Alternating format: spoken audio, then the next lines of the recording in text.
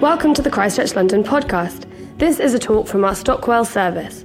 To find out about upcoming talks at each of our services, or to listen to other talks, please visit christchurchlondon.org. Thanks, Trev. Let me add my welcome to you. It's really great to have you here, especially on this, our third anniversary, a day there where we want to kind of look back and look forward at what God has done and what we are hoping that he will do. Maybe it would be helpful just to give a brief bit of context for those of you who are new to Christchurch. So Christchurch London was started in 2004 by a group of people predominantly from Birmingham who were living in Birmingham at the time. That was where David and Philippa Stroud were leading a church. Jackie had been part of their church throughout university in Birmingham. She came down to Brighton to marry me, which was very nice of her. And then we were thinking about what to do with the next stage of our life, wondering where to go, thinking about maybe going to Birmingham to be part of the church there. And I remember I was working on a building site and I got a call from David Stroud saying, "We're moving to London to start a new church. Would you like to come with us?" And we said yes pretty much immediately. This felt like the right thing to be doing. So we started praying about jobs and houses. Within a matter of weeks, Jax got headhunted to a job in London. So she started the commute from Brighton to London. And then we started looking for a house with another friend of ours who's also moving to London to be part of the church. We found a flat that was kind of perfect for the three of us, just around the corner from the Strouds. We put in an offer. That was all going well. And then we didn't quite realize that London prices were so much more expensive. You have to do 6 weeks here rather than 4 weeks in terms of deposit. And so we were money short. And we were kind of over the weekend thinking, if we don't put money down, then this is it. We're going to lose this flat. And we were praying about it because that was pretty much all we could do at that point. And on Sunday, I got a call from one of my best friends who said, "We just deposited £500 into your account to help you move to London. Hope that's okay." And we said, "Thank you very much." And we moved to London. And from then, it really did feel like we lived with this conviction that this is where God wanted us to be. So the job move, the house, it felt like we were supposed to be here. And I have to say that conviction hasn't left us in almost 15 years of being here. And so Christchurch has moved around a lot in its history. We started in the Strand Palace Hotel. That was our first ever meeting. We then spent a few months in the International Students' House near Great Portland Street, meeting every other week. And then in October of that year, we started meeting weekly in the new Connaught Rooms. They're now the Grand Connaught Rooms. They've upgraded a little bit. We were there for a year, and then we jumped back south over the river to Vinopolis, which was a wine museum. We met there for a year, jumped back again over the water to Piccadilly. So we met in the Piccadilly Theatre just behind Piccadilly Circus for a few years. And then we found ourselves at the Mermaid Theatre. And it was there that we grew into two services, a morning and an evening service. And it was a few years into that I felt, or actually we felt, that maybe my life wasn't to be in the fire brigade. I was a firefighter for 10 years in London, but should be in full-time paid church work, which is a whole other story that if you want to be bored, I can tell you at some other point. But anyway, in 2015, we felt God speaking to us as the leadership of the church that maybe God has something different for us, that maybe our future was about starting new services across London, that we will be this one church that meets in different locations. We had growing communities in the east of London around Bethnal Green, growing community here. And so we started to think that maybe God was giving us a vision for this kind of new way for us of doing church. So we take the strength and the size and the resources and the kind of the citywide vision of a city church, and we would express that in local communities where people could really get to know one another and live alongside one another, raise their families together, more easily connect into and belong to. And so on January the 17th, 2016, after an incredibly generous offering in the autumn before, it really was quite remarkable, we started 3 services on one day, which if you're thinking of doing that, don't. It was crazy and it was a lot of work, but it worked out, we think. So we started here in Stockwell. Then the central service kept on meeting at the Mermaid Theatre, so 2 services in the morning, and then we had 2 services in the afternoon as well, one in Covent Garden, one in Bethnal Green, which was followed this last September by our 5th service in Sutton, which brings us to today. One church meeting in 5 locations across London, all united by a common vision, this common vision that we would be for the flourishing of the city, the cultural, spiritual, and social renewal, not only of kind of our parts of London, but the whole of London. And joined by 3 of our central values, that we will be a church community that would be engaged with everything, empowered by the Spirit, which is just kind of like a shorthand way of saying that we want to work tirelessly to help people find faith in Jesus and find new life in him. And we want to help people work out how that faith impacts every part of their life. We think that God is interested in every part of life that we are interested in. And that we want to do all of that out of the resurrection power of Jesus that is available to us by the Holy Spirit. And Jackie and I really couldn't think of any place in the world that we would rather be, that we'd rather be doing church with and family life with. We really do love this great city. We love actually this part of this great city the most. We have been here for 15 years now almost, and South London has definitely become home for us. We can't imagine raising our family anywhere else. We are 2 girls. We can't imagine doing church anywhere else but here, which is why we are putting roots down here and planning on staying here indefinitely. And we are asking pretty much everyone we meet to prayerfully consider doing the same thing. We'll talk about that later. And it has been amazing to think about over these last 3 years and just recognize what a privilege it is to be part of this community. It's a privilege to hear so many of your stories of where you have come from, so many of your hopes and dreams of where you are hoping to go. It's amazing to see up close people who are working out faith in London, who are going through good times and tough times, but in the midst of that, keep on loving and serving God. And we get kind of a special look into so many people's lives, and it is incredible. And we have seen kind of sacrificial, self-giving love happen in kind of 1,000 different ways over these 3 years. When Jackson and I stopped to think about this incredible community and the passion that people have here for God, and for the heart that there is for building real, strong, deep community that lasts, and then inviting other people into it, and all the different ways that people are taking what God has given them in order to be a blessing, in order to work for the common good, we truly are humbled that God has called us to be leaders here. And we are truly thankful that we get to do church with you guys. But as true as that all is, and it really is true, I'd be lying if I said that this right here is enough for us. This right here, this community that loves God and is working out how to love one another and how to raise their kids in London and to kind of take what God has given them and bless other people. This is incredible. And we thank God for it, and we don't take it for granted. But this is not enough for us because we live in a city that is full of people who don't yet know Jesus, who haven't yet had their lives completely transformed, turned upside down or turned the right way up, however you want to think about that, by his incredible love. There is a city out there full of people who have this distorted idea of who God is, of who Jesus is. And they either think that he is completely irrelevant to their lives, or they think they kind of know who he is and their life will be better off without him in it. There are people all around us who don't know that Jesus is patient and he is kind, that he isn't easily angered, that he keeps no record of wrongs, that he always perseveres with us, that he never fails us. There are people here who haven't experienced his love in kind of this real and tangible way, almost touchable, who don't know what it is like to be completely known under the very depths of who you are and yet loved completely anyway, who don't know what it is like to live with the smile of the Father over their lives, who don't realize that there's a power available from outside of themselves to equip them to live a life of love and courage and perseverance and faithfulness. And we would say that there is a dissatisfaction in us, a holy dissatisfaction, a God-given dissatisfaction that we are not seeing more people come to know and love and live for Jesus. And that is partly what this whole Awaken series is about. It's because there is this desire in us that we too would be privileged to live through a season where we see dozens, if not hundreds, if not thousands of people come to know and love Jesus, who come to experience the power of God in their own lives. In the very first week of this series, Liam spoke from a story in Genesis chapter 2. It was about Isaac, who was redigging the wells that his father Abraham had dug years before. And those wells had either been filled in by enemies or they just kind of fallen in over years.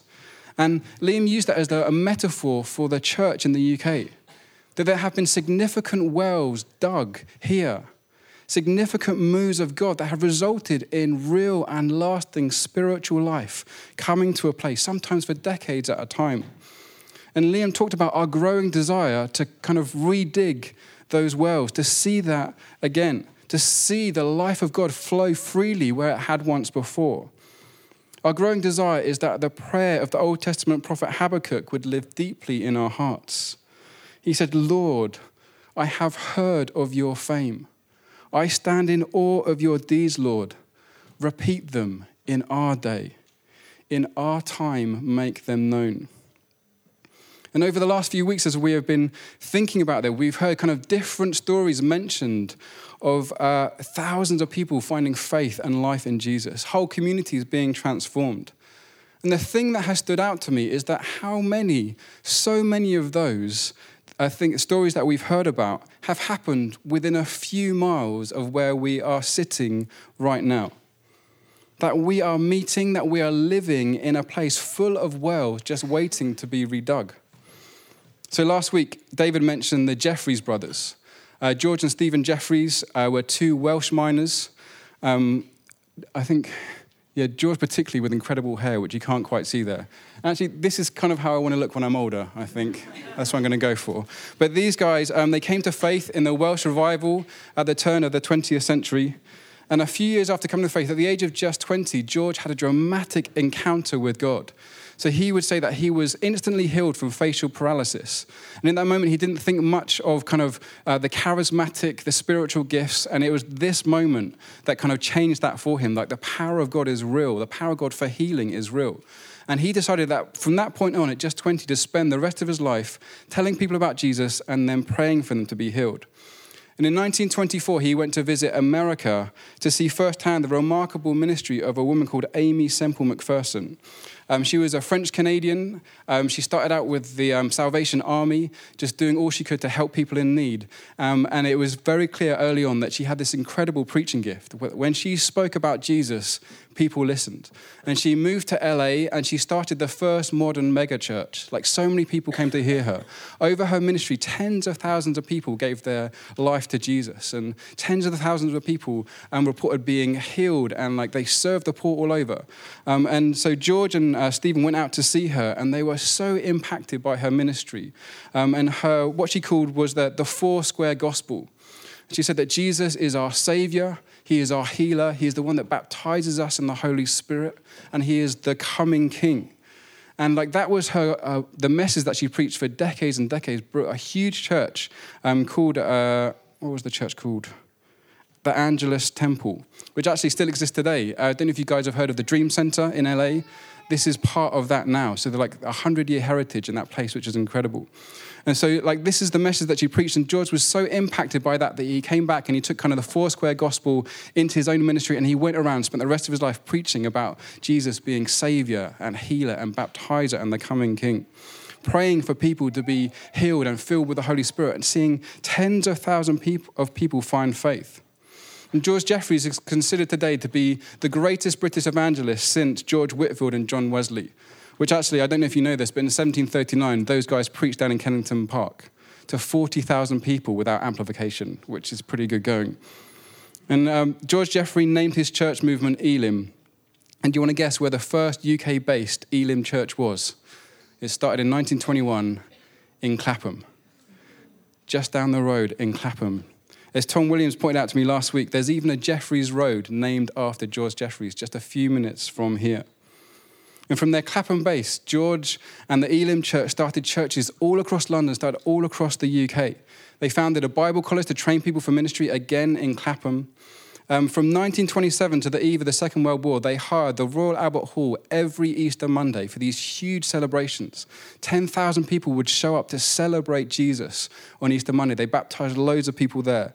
This picture that Dave showed last week, this is 20,000 people who have come to the Crystal Palace, before it burnt down, obviously, to celebrate what God had done through the Elim movement over the last 21 years.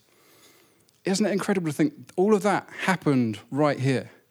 Tens of thousands of people finding faith in Jesus happened right here. Lord God, we have heard of your fame. We stand in awe of your deeds, Lord. Repeat them in our day, in our time. Make them known. And then how about that? This is not only part of our spiritual heritage. A few years before George Jeffrey started the Elim Church, a few miles east in Peckham, Reverend Thomas Kwame Bren Wilson was starting the first black majority church in the UK, a church that helped to start the Pentecostal movement here in London and then throughout the UK. Reverend Bren Wilson was born to a wealthy family in Ghana. He emigrated to London in 1901, working as a businessman, as a general merchant, just like his dad did. And a few years after arriving here in 1906, he and a few friends started a church in Peckham, the Sumner Road Chapel. And they began to experience the presence and the power of God. Now, they say that Pentecostalism is kind of traced back to the Azusa Street revival that happened in California in actually the exact same year, in 1906, that this Sumner Road Chapel was started. One of the key figures in that revival was a guy called William Joseph Seymour.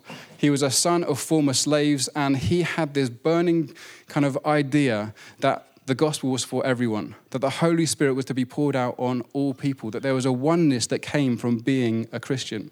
And so he built this community that was hungry after the presence and power of God, kind of thousands flocked to him in his ministry, but also built this community that cut across racial divides, which obviously, like early 1900s in America, there were a few of those. And he built this community of black and white, of rich and poor, all together. And actually, Pentecostalism is founded on this kind of pouring out of the Spirit, but also this oneness, this strong sense of oneness that brings together people of different backgrounds into one community. And this is exactly what happened in the Sumner Road Chapel as well. That they were able to build there a diverse church. Actually, people from all over the empire at that point came, and they found a community to belong to here in London. Wouldn't that be an amazing spiritual well to dig up again? A well of spiritual life that releases unity between people who are different to one another, that cuts across social divides of race, of ethnicity, of class, of age. That takes seriously the implication of the Apostle Paul's words in Ephesians chapter 4, that there is one body, one Spirit, just as we've been called to one hope when we were called. One Lord, one faith, one baptism, one God and Father of all, who is over all and through all and in all. This spirit of oneness. Lord God, we have heard of your fame. We stand in awe of your deeds, Lord. Repeat them in our day. In our time, make them known. And then if we travel a little further back in time and a little further north, we get to Elephant and Castle, and we get to Charles Spurgeon and the Metropolitan Tabernacle in the 1800s. At the age of just 19, Charles Haddon Spurgeon, who grew this amazing beard when he was older, he was hired as the senior pastor at 19 of this church. And for the next 38 years, until his death in 1992, he led that church community, sometimes preaching up to 13 times in a week. And Spurgeon was known as the Prince of Preachers. He had this ability to connect with the working class and with the middle class together.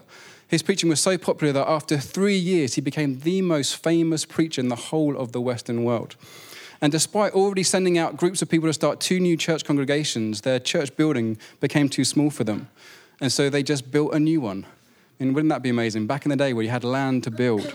And so they built the Metropolitan Tabernacle, which could hold 5,000 people sitting and 1,000 people standing. It was the largest kind of non-traditional church building in the world at that time. And every time Spurgeon stood up to preach, his desire first and foremost was to lead people to life in Jesus. And over his lifetime, 12,000 people found faith and joined their church community. I mean, that's not counting like the countless others who found faith through his ministry. Stenographers would take down his sermons every time he preached, and then they would sell them the next day for a penny. And it's said that there are 50 million copies of Spurgeon's sermons sold in his lifetime. That's in his lifetime, translated into 40 different languages. There are even stories of people buying food wrapped up in kind of copies of his preachers and reading a page and coming under the conviction of the Holy Spirit. They needed Jesus in their life and giving their lives to Jesus. I mean, this guy was incredible. His ministry was incredible, but it was the message that was the thing. And next to preaching, Spurgeon's greatest passion was church planting. He set up a college, again in Elephant and Castle, to train people for ministry. Between 1853 and 1867, graduates of Spurgeon College started 27 new churches in London. Just 14 years, they started 27 new churches. And when I say they started churches, they built churches. Don't know if you guys know Stockwell Baptist Church. That was one of the churches planted from Elephant and Castle. You can tell because it looks exactly the same as the Metropolitan Tabernacle from the outside. The well that Spurgeon dug was a well that gave life for decades. For almost 40 years, he ministered here in this city because of his love for the people of this great city. And Spurgeon didn't only help people find new life in Jesus, he also worked for the common good more broadly. Spurgeon thought that people who had been changed by the good news of Jesus should go on to do good to those around them. And so amongst other things, he started a children's charity, which is still going strong today. One of the first things that charity did was to build an orphanage for 500 boys. And as any of you with kids who play on the mound out the back know, this is the site of that first orphanage. There was an orphanage here for almost 70 years on this site before it moved out to Kent. And like hundreds and hundreds of kids came through, kids without parents during kind of late stage of the Industrial Revolution, left with nothing, and Spurgeon, his charity, welcomed them in and gave them a new life.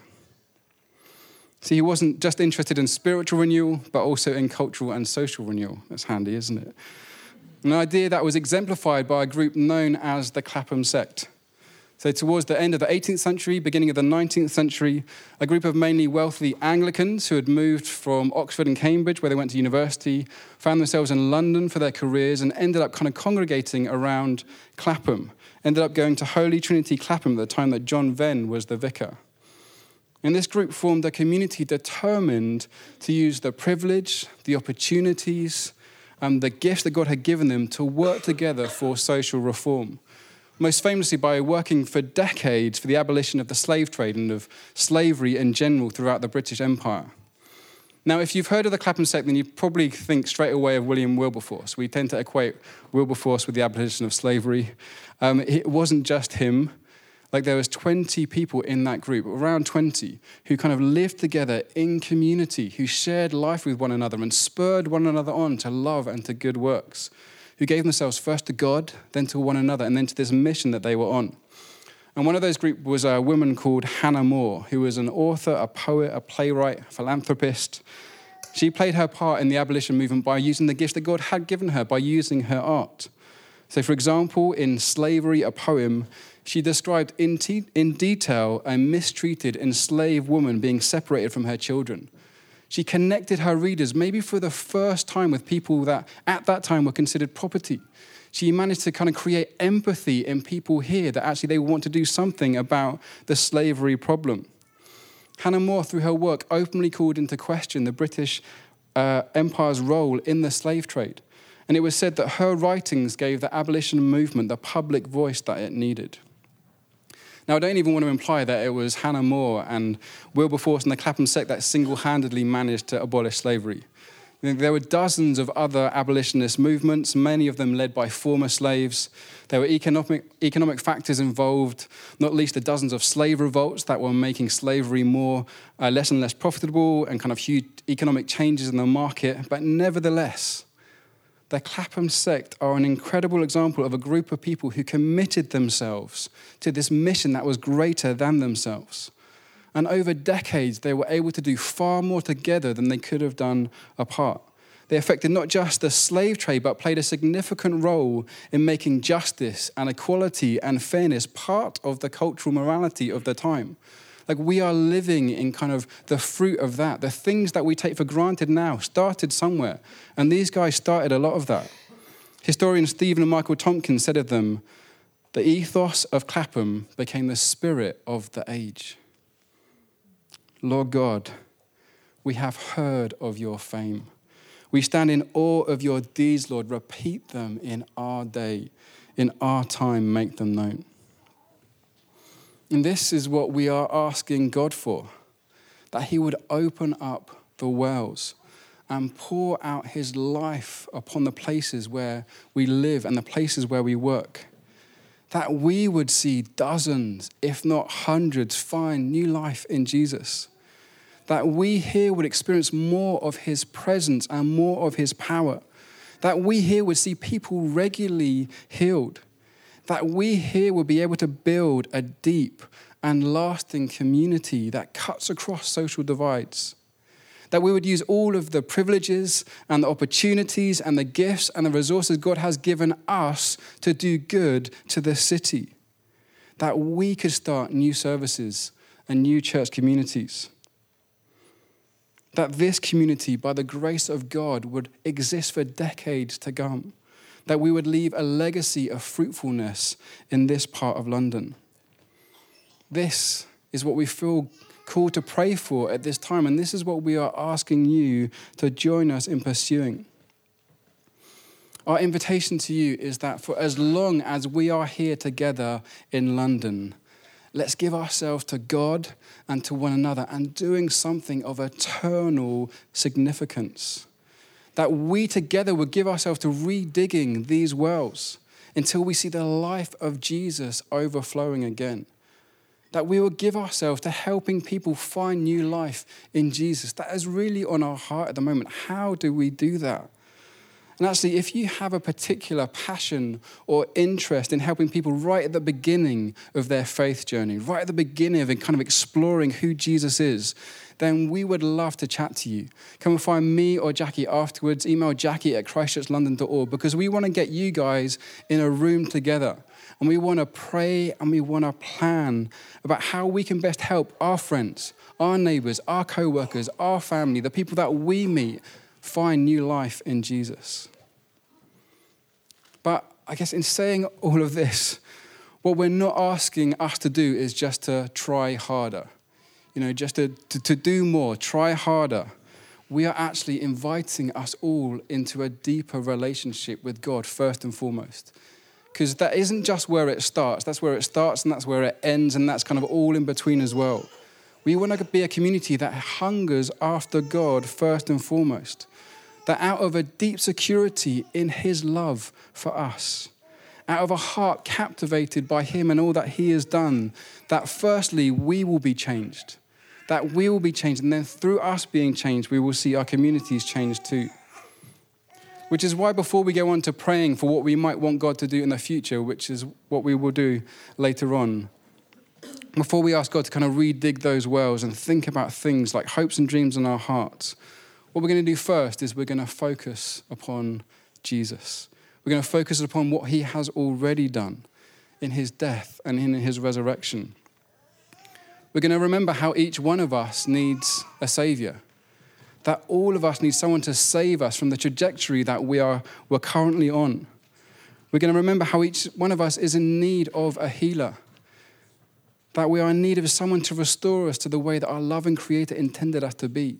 Physically, emotionally, psychologically, spiritually, we are in need of healing. We're going to remember how each one of us needs a power from outside of ourselves to enable us to live lives like this, lives of love, lives of courage and perseverance. And we're going to remember that all of this is available to us because of the life, death, and resurrection of the Son of God. The Son of God who is now seated at the right hand of the Father, who is worthy of all of our praise, all of our adoration, who is worthy of our every breath, who loves us and will one day return to make everything new. And to do that, we're going to sing the song that David mentioned last week about the Welsh anthem, the Welsh love anthem of the revival called Here is Love, Vast as an Ocean. And we're going to sing that. So maybe the band want to come forward. And we're going to sing and we're going to remember this vast love that has come for us. And after we sing this, we're going to take communion together. One of the markers of the people of God is that they gather together to remember together the significance of Jesus. And remember together that we are saved into community.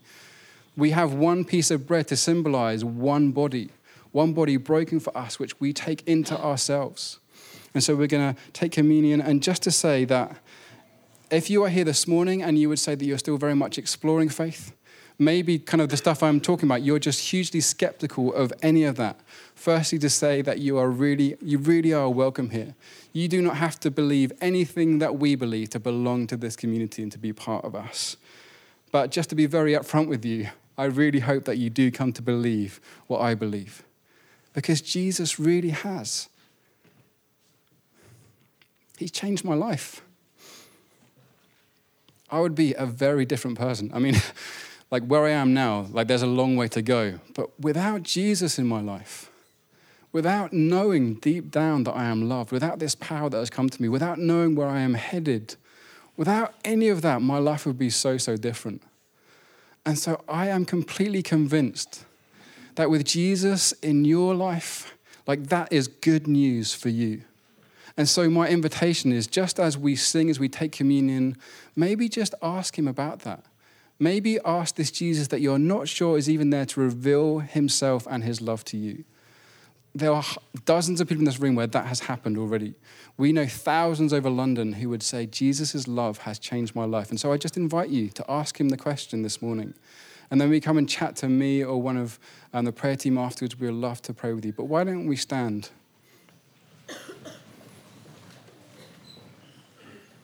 And we are going to sing together first and foremost about his love.